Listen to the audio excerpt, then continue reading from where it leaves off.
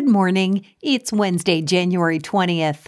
I'm Kristie McIntyre, and here are today's headlines from the Atlanta Journal-Constitution, brought to you by Audible. Our top story: it may still be the world's largest 10K, but this year the 52nd Atlanta Journal-Constitution Peachtree Road Race will try to be known as the world's safest 10K, in a welcome change from last year when the race had to be run virtually because of the myriad effects of COVID-19.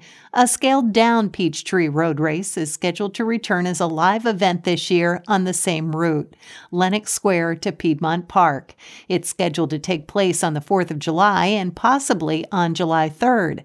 That potential change from 1 day to 2 days is part of a plethora of tweaks being made by the Atlanta Track Club, which organizes the race to try to keep everyone, participants, volunteers, organizers, medical personnel, safety personnel, as safe as possible amid the pandemic. The number of participants will be determined at a later date. In politics, Georgia's fiscal economist told lawmakers Tuesday that the state's labor market has recovered about as well as it can until the COVID-19 pandemic is over, and that the economy should surge later this year because consumers have money to spend. Jeffrey Dorfman, who is also a University of Georgia economist, gave budget writers a fairly rosy view of what the state's economy will look like as they begin reviewing Governor Brian Kemp's $27.2 billion proposal that would spend more on schools and health care.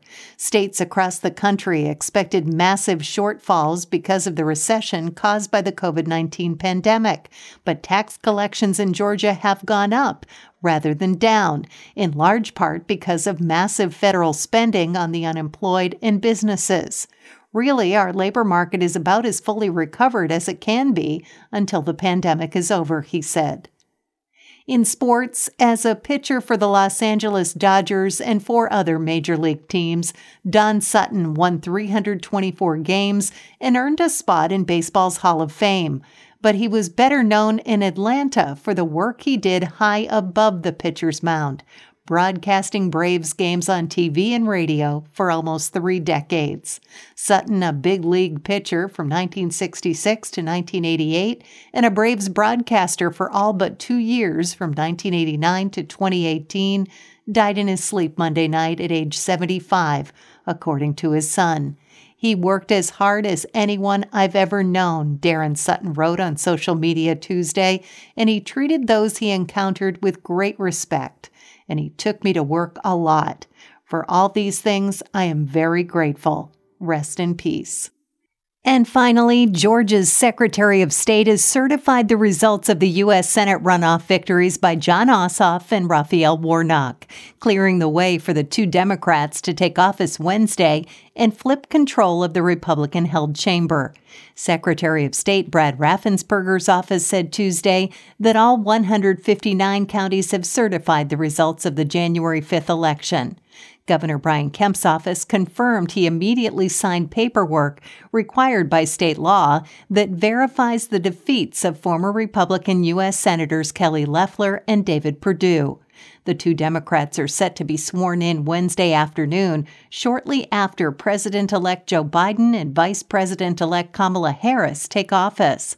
Ossoff, who will become the state's first Jewish senator, and Warnock, who will become the state's first black senator, shift the Senate's balance of power to a 50-50 split, with Harris holding the tie-breaking vote. That's all for today. Check back each weekday morning for more from the Atlanta Journal-Constitution or go to ajc.com. Have a great day.